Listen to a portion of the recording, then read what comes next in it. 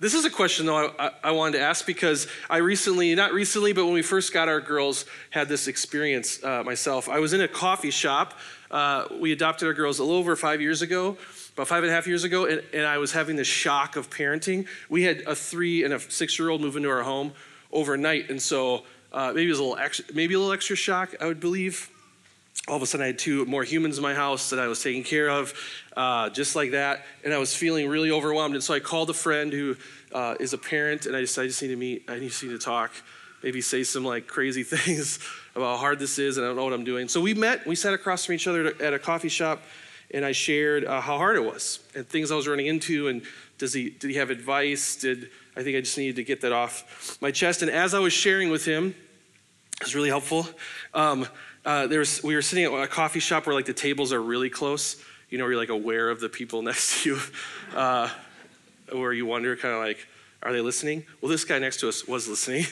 And as I was sharing my heart with him and my friend was listening really well and just saying, yeah, man, I'm sorry, it is hard and you're doing a good job. And I had a guy lean over and he patted me on the shoulder and he said, hey man, welcome to parenting.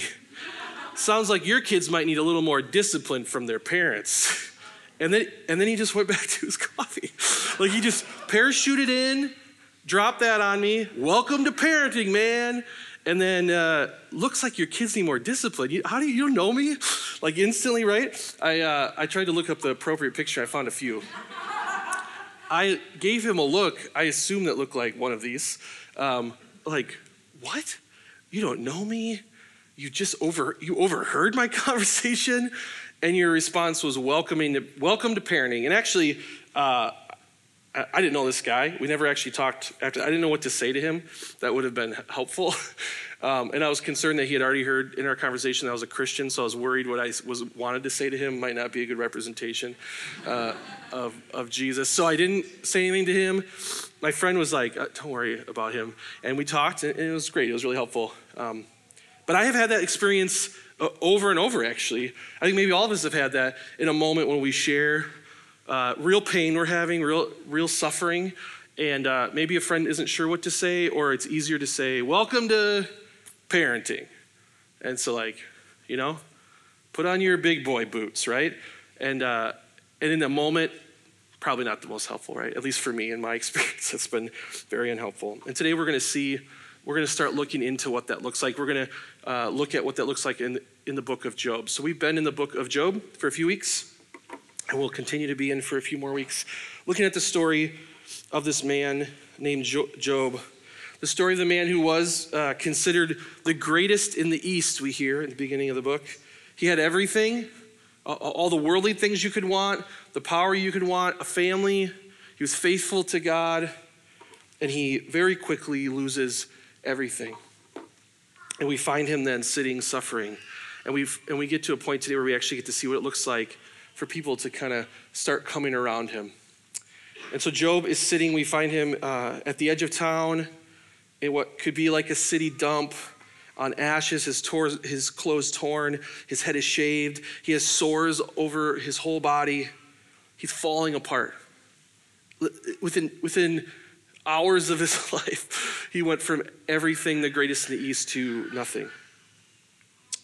Satan had come to make a point. We read in Job these scenes where we see Job's life and then we see Satan interacting with God saying, I think Job is the kind of guy who only worships you because you give him stuff, because he's blessed. And so because he is so blessed, he worships you. But if you take it away and he's no longer blessed in that way, he will run from you. And so we actually see 2 times Satan goes to God and God says, I don't think that's the relationship I have with Job. And so Satan brings a lot of suffering to him, takes everything from him except for his life. And we find him sitting there now at this point, suffering deeply. At this point, his wife has even come and called to him to curse God and die. And he's in a rough spot.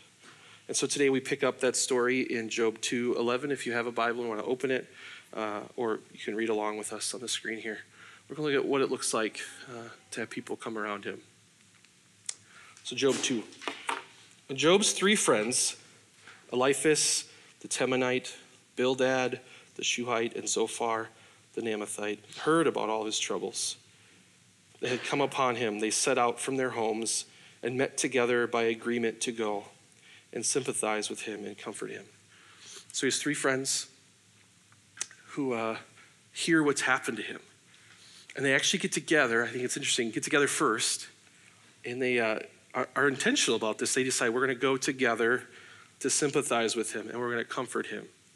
Our friend Job is in this terrible situation and suffering. Let's go to him. Let's move towards him and let's care for him and comfort him. When they saw him from a distance, they could hardly recognize him. This is how bad this illness, these sores were on his body. They could hardly recognize their friend. They began to weep aloud. They tore their robes and sprinkled dust on their heads. And they sat on the ground with him for 7 days and 7 nights. No one said a word to him because they saw how great his suffering was.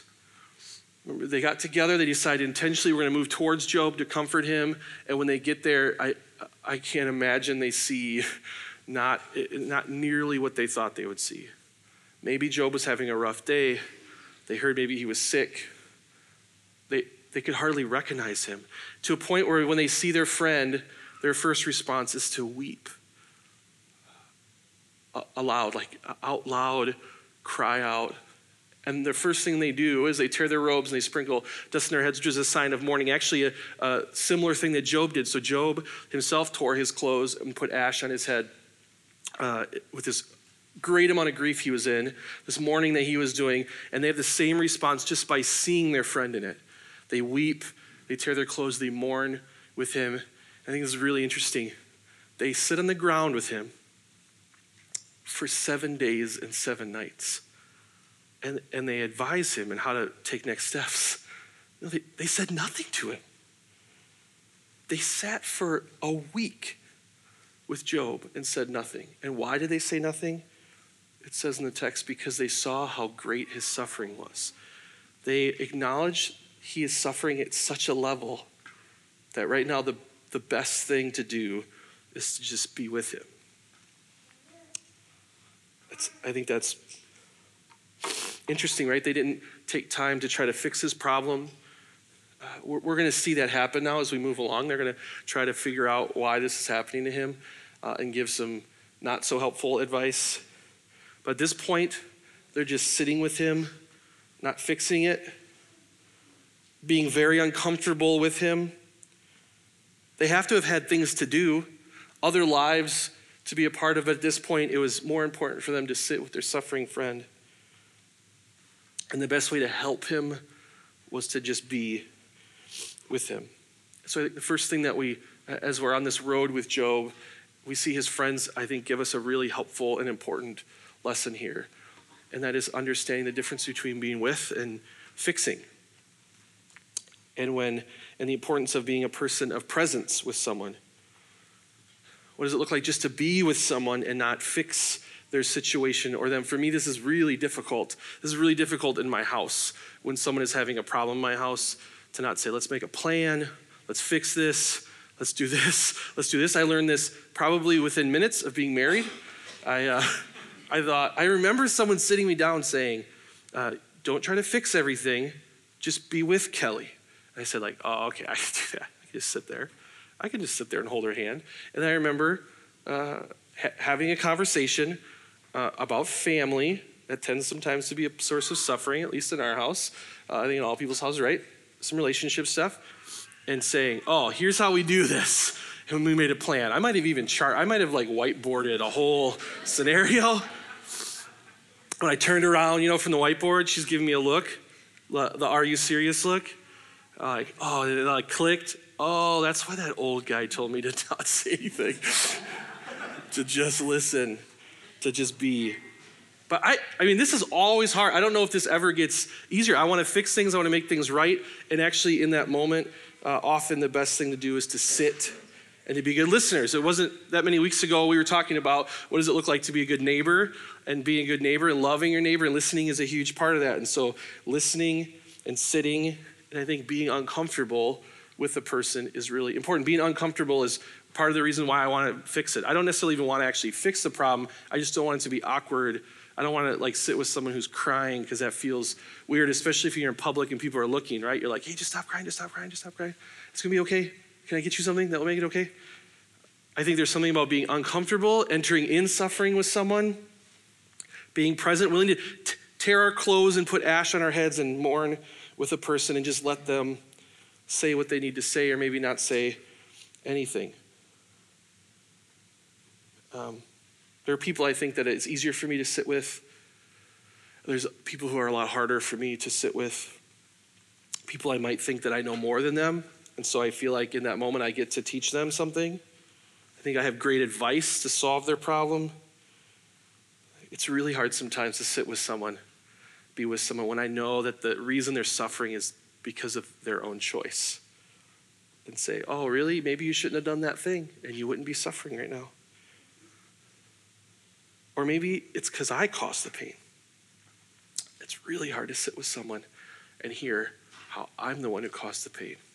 Or maybe they aren't aware that I'm the one who caused the pain, but to hear them share about their pain.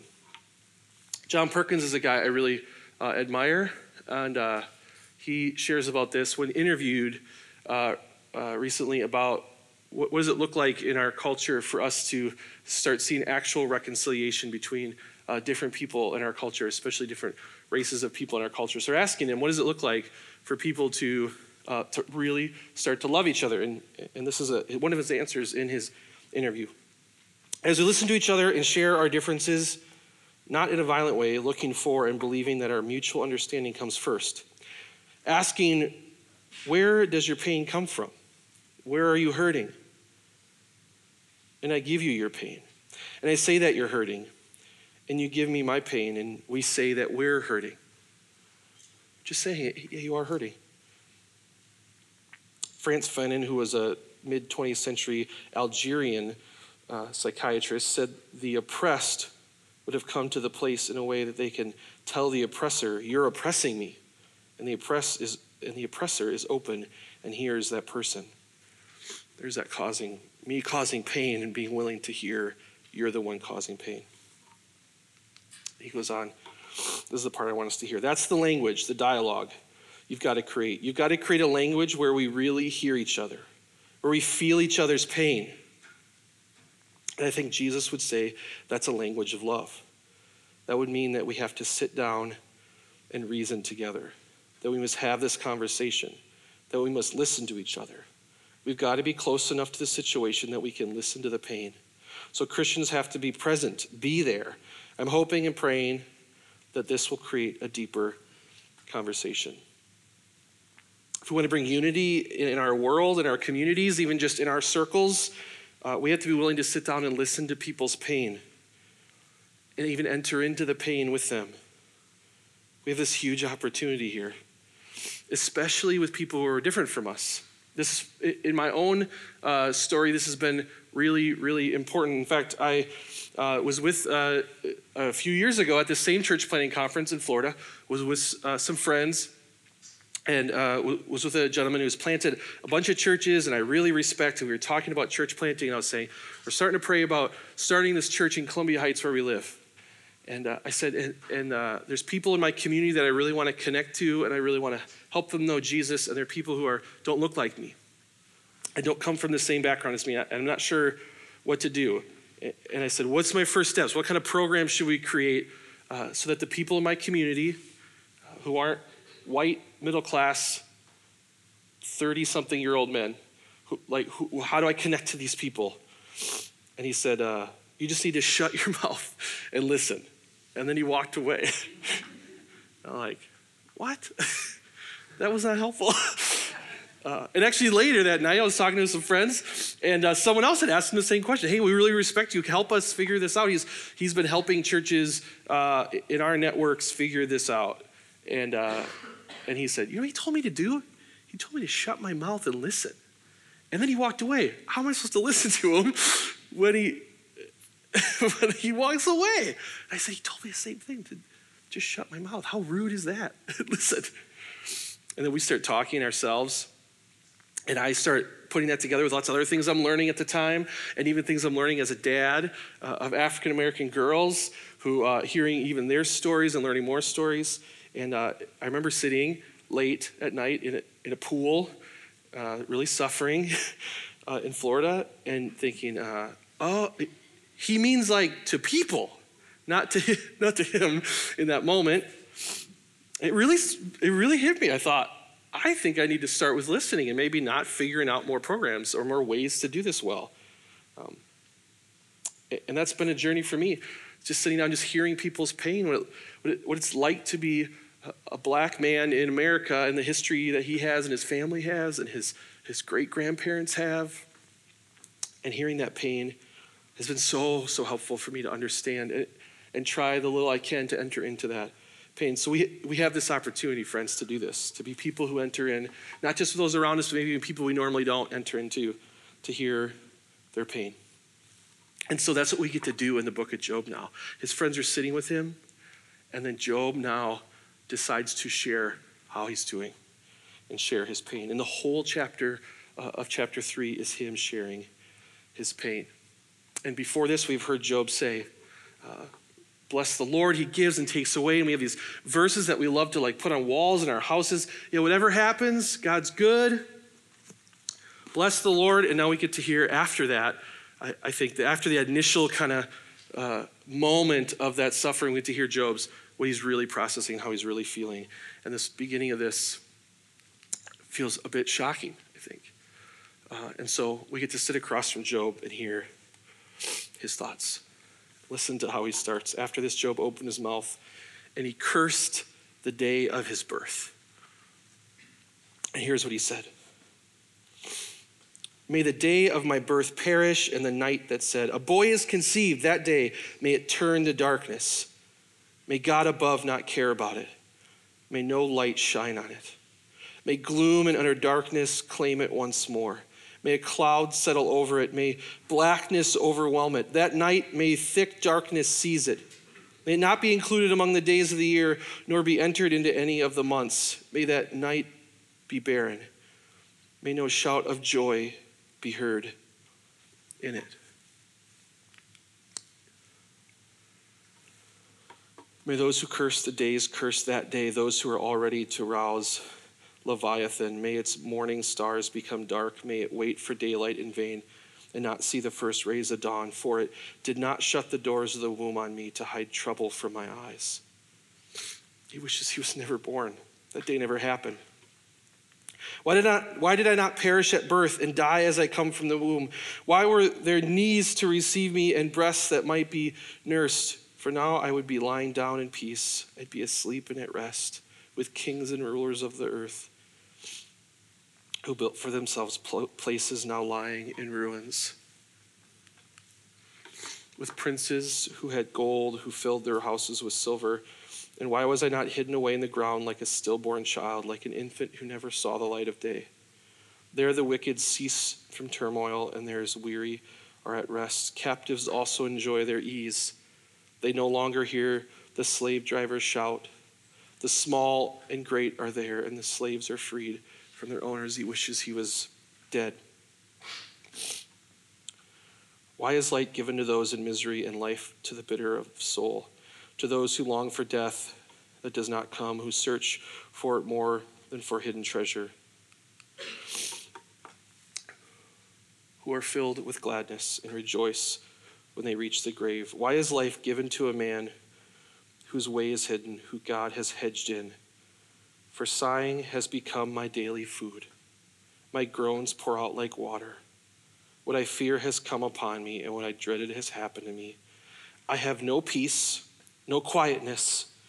I have no rest, but only turmoil.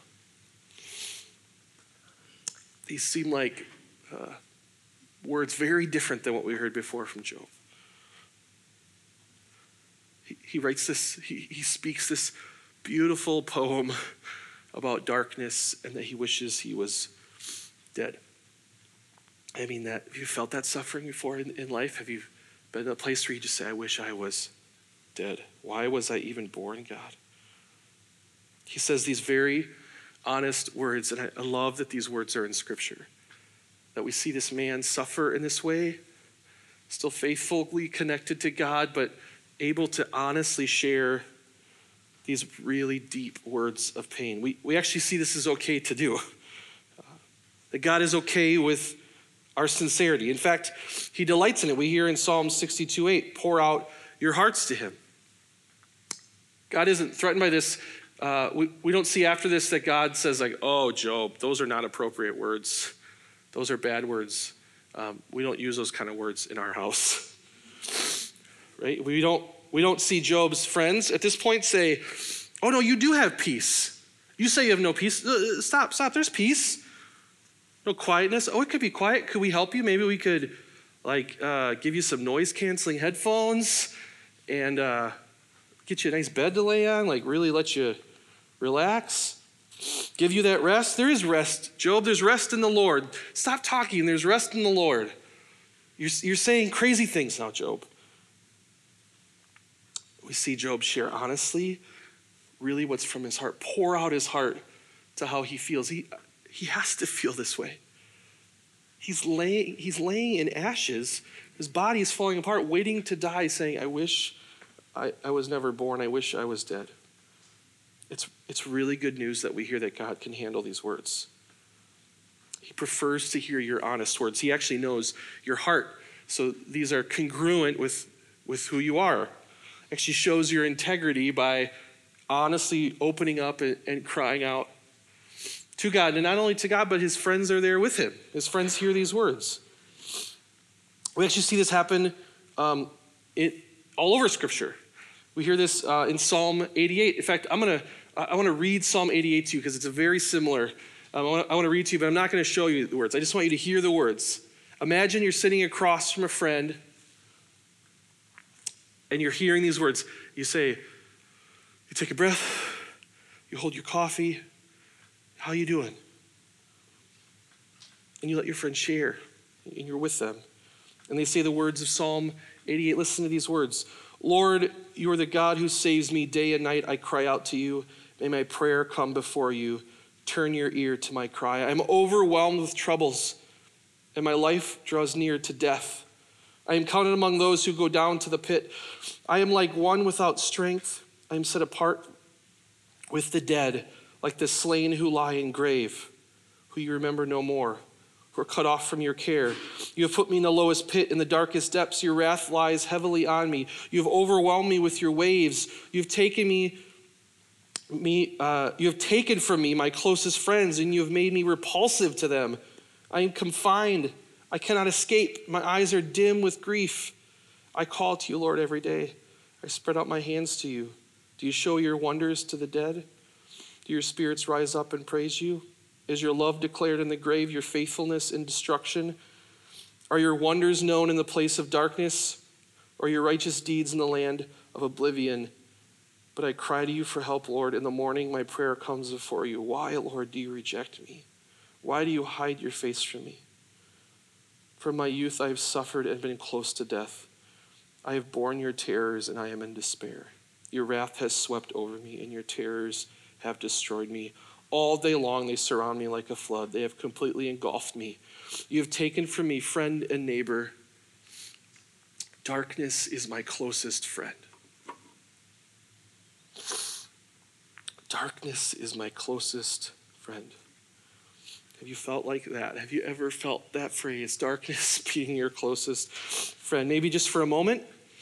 I felt that on a moment on a drive home when all of the pain from the day comes together, or the realities of the day come together.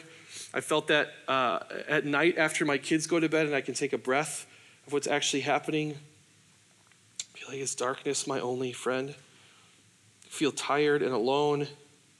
Maybe after a fight with a spouse or a friend, or maybe you feel like you live in that a lot. That is a normal state, alone. The only friend you have is darkness. Thankfully, we know that isn't true. Thankfully, we have friends who we can share that with, and they can remind us after sitting 7 days, 7 nights with us, they can remind us. And thankfully, we have the Word of God that reminds us that that isn't true. That darkness isn't our closest friend. In fact, our closest friend is called light, who comes into the world and can't be overwhelmed by darkness, who didn't leave us in the darkness as our only friend, who listened to our calls for salvation and rescue from sin and death. And not only did Jesus come to rescue us, to bring light to darkness, to bring us into his family, but he came to suffer with us and for us. And this is the good news today I want us to leave with. That we have a God that not only is our friend, but understands our suffering. So when we sit in our pain, he is with us, and he actually knows exactly what that feels like. He can not only tear his clothes and put ash on his head, but he's right there with us, understands our suffering. And we hear this in Hebrews 2.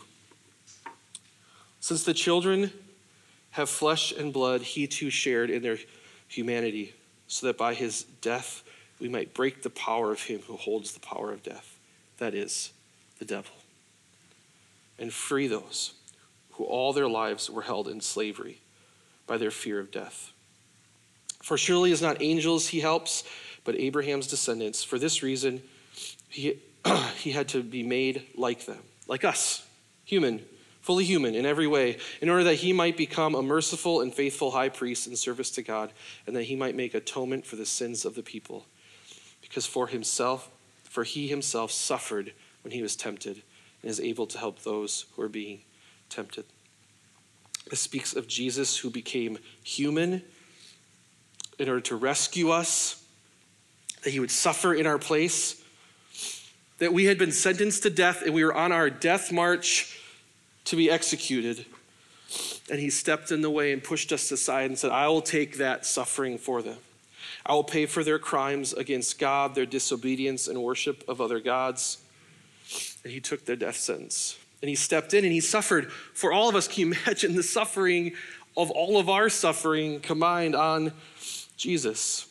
That's what we hear in this passage. He made atonement for us. So something else stepping in the way of paying for that sin that we should be paying for. He stepped in there and did that for us, and he suffered exactly as we were supposed to suffer. He took all of our pain on him. And that suffering that the devil brought in sin and death that enslaved us is no longer over us. Satan, who caused Job to suffer so severely, has been defeated and holds no power. And our God is a God who can sit with us and know the suffering that we have. He isn't a distant God sitting on a throne on a mountain. He's a God who's with us and says, I know what that's like. I've suffered, and he can be close to us. Our closest friend can be light. And so we can look to Job and his suffering, but we must look past Job to Christ and his suffering and know that he suffers with us. And the good news is we have a God who's willing to suffer for us and sympathize with us and listen to us and weep with us. And one day he'll return to put an end to that suffering and that pain. And we no longer will have to sit in ash, sick, waiting to die, seeing those around us suffer. Because of Christ, we one day will get to see suffering end and be with Christ. As we did last week, I wanted to highlight someone in our church for you to get to know, and also hear is this exact thing. Hear what it looks like to suffer right now. So I'm going to invite David, who was willing to step in and do announcements for us today. He's going to come up here. David has been a friend. You can come up. Yeah, I'm going to talk to you while I'm going to talk while you walk up. There's the steps over here. We didn't coordinate that. David has been a friend of our family's for many years. We stumbled into a tradition in our family. His birthday is Valentine's Day. And so we have Valentine's Day every year with David and our girls. And so he's been very faithful to our church here. You ready? I have a little slide for you. Oh. I'll show you where to sit right there.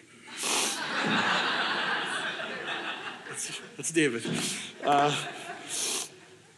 He's someone who is, I think, slow to give advice. I'll take one of these two. It'll feel a little more natural. Do you have an arrow too?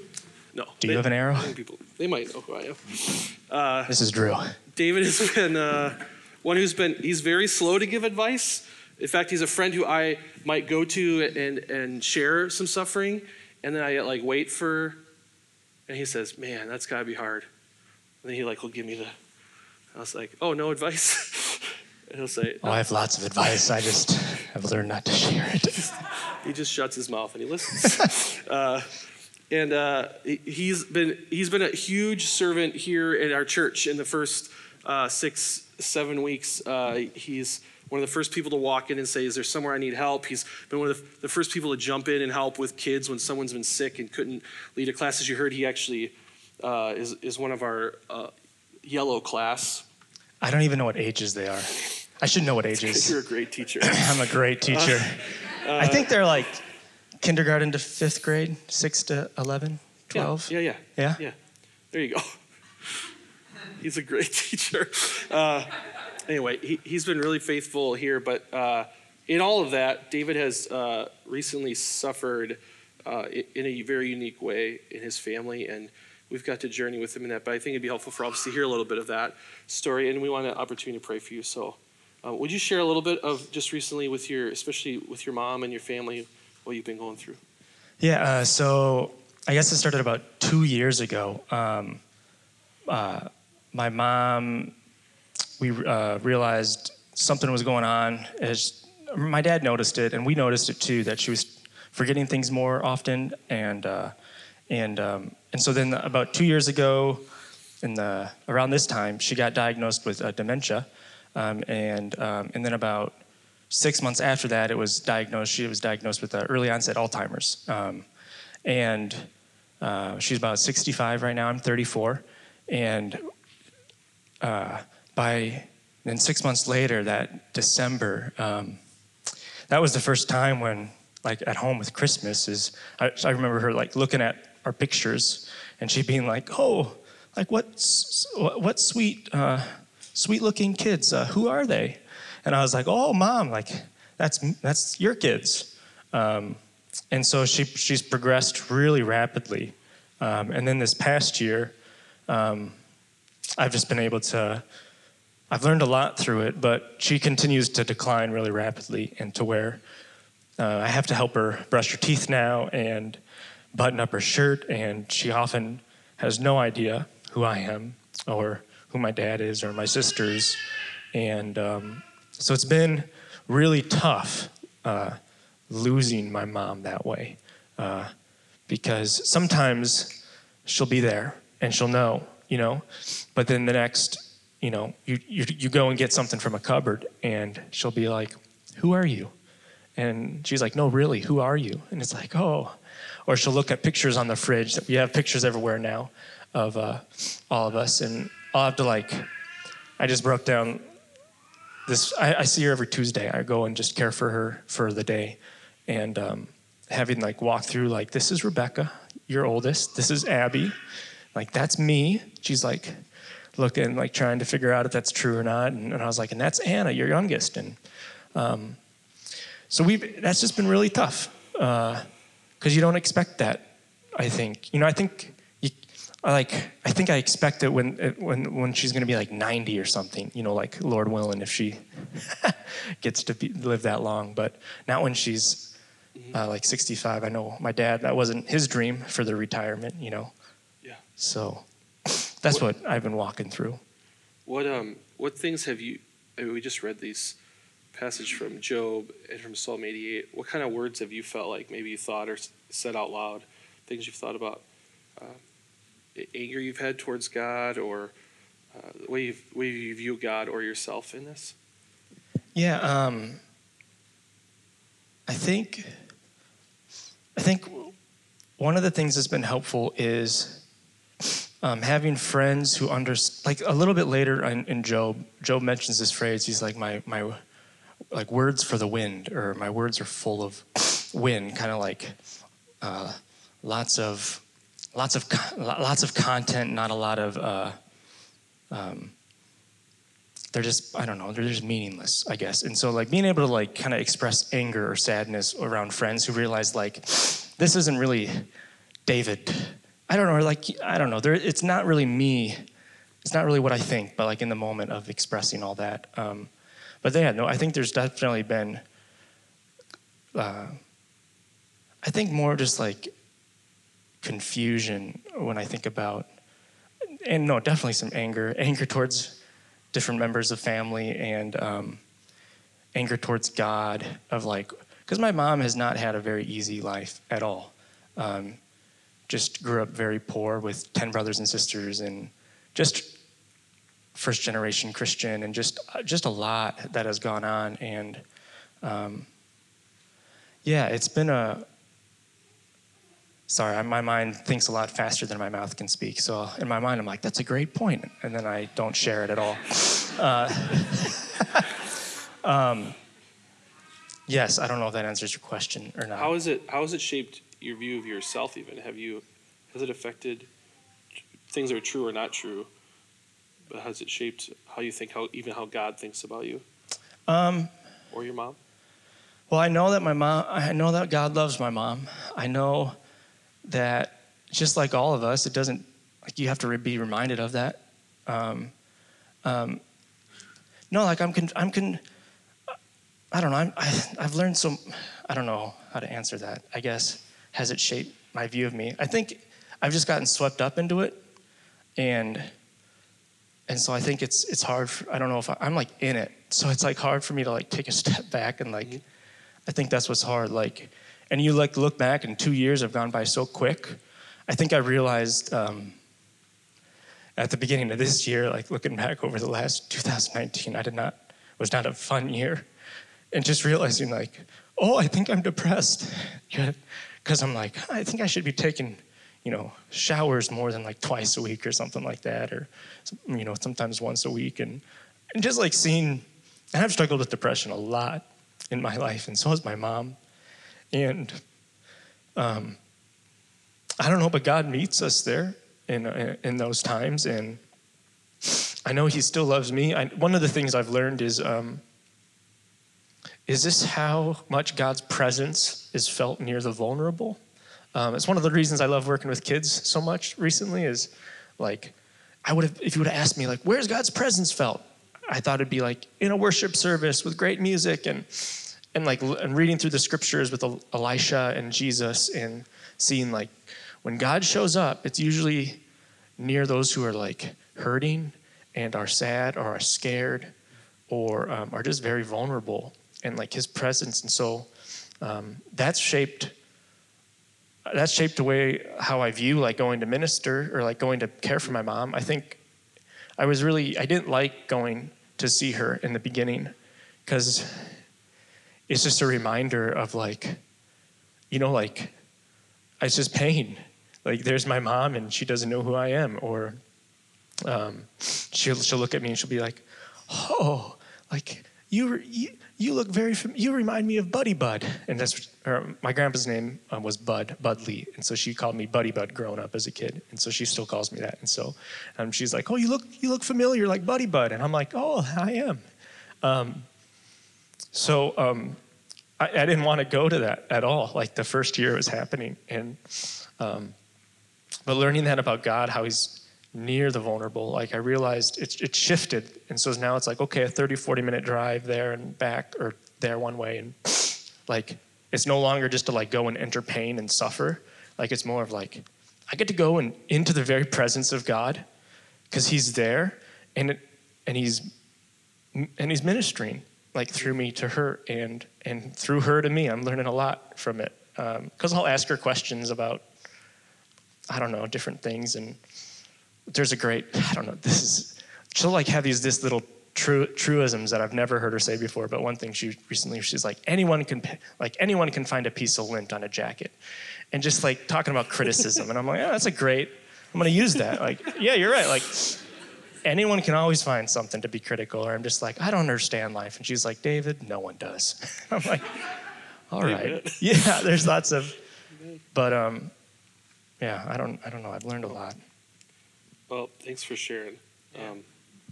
And we'd like to just, if we could pray for you, your family, as we continue here to worship. So if you pray with me, this might be awkward, but I'd love for you to reach out a hand. Since we can't gather around David, I'll put a hand on him. But if you reach out a hand and pray for his family. And what's your mom's name again? Mom's name is Barb. Barb. My dad's name is Bernie. Barb and Bernie. Yeah. We can pray for them.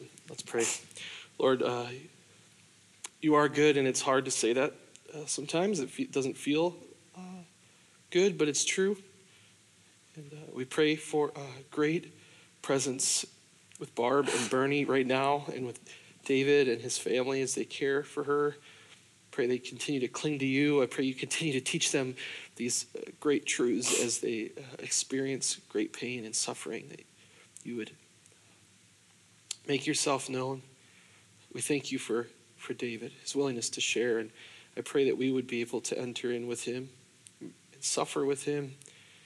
And in all this, you would just draw us close to you, that we could continue to cling to you, and we're thankful that you understand this suffering and that you're with us.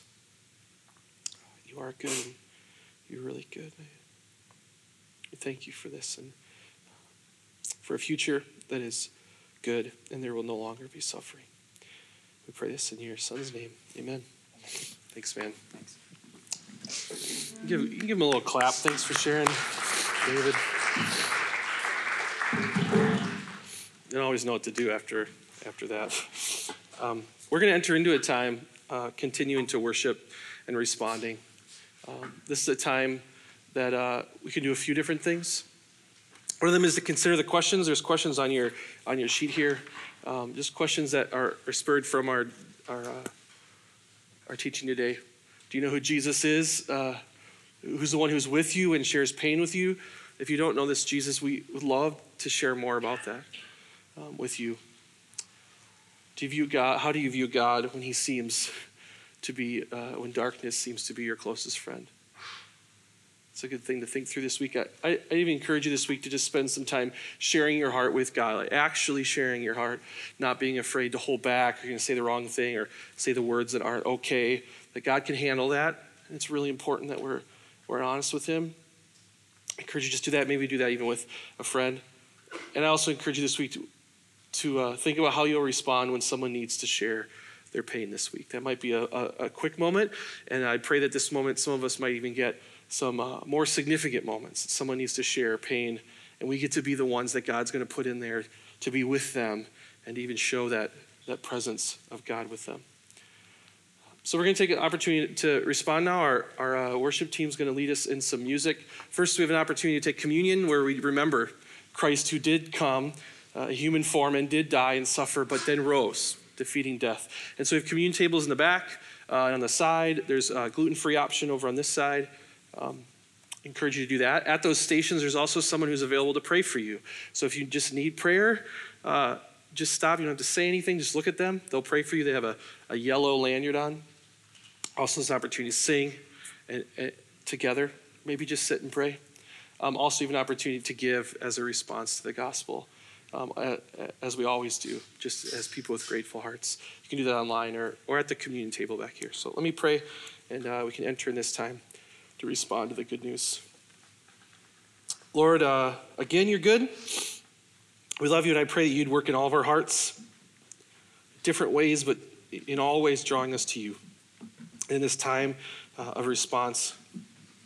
And we would respond to you in our singing and our taking of communion and our willingness to give. I ask now that you'd work in our hearts, that you draw close, and that you as light of the world would be our closest friend, and we would feel your presence. We pray this in your name. Amen.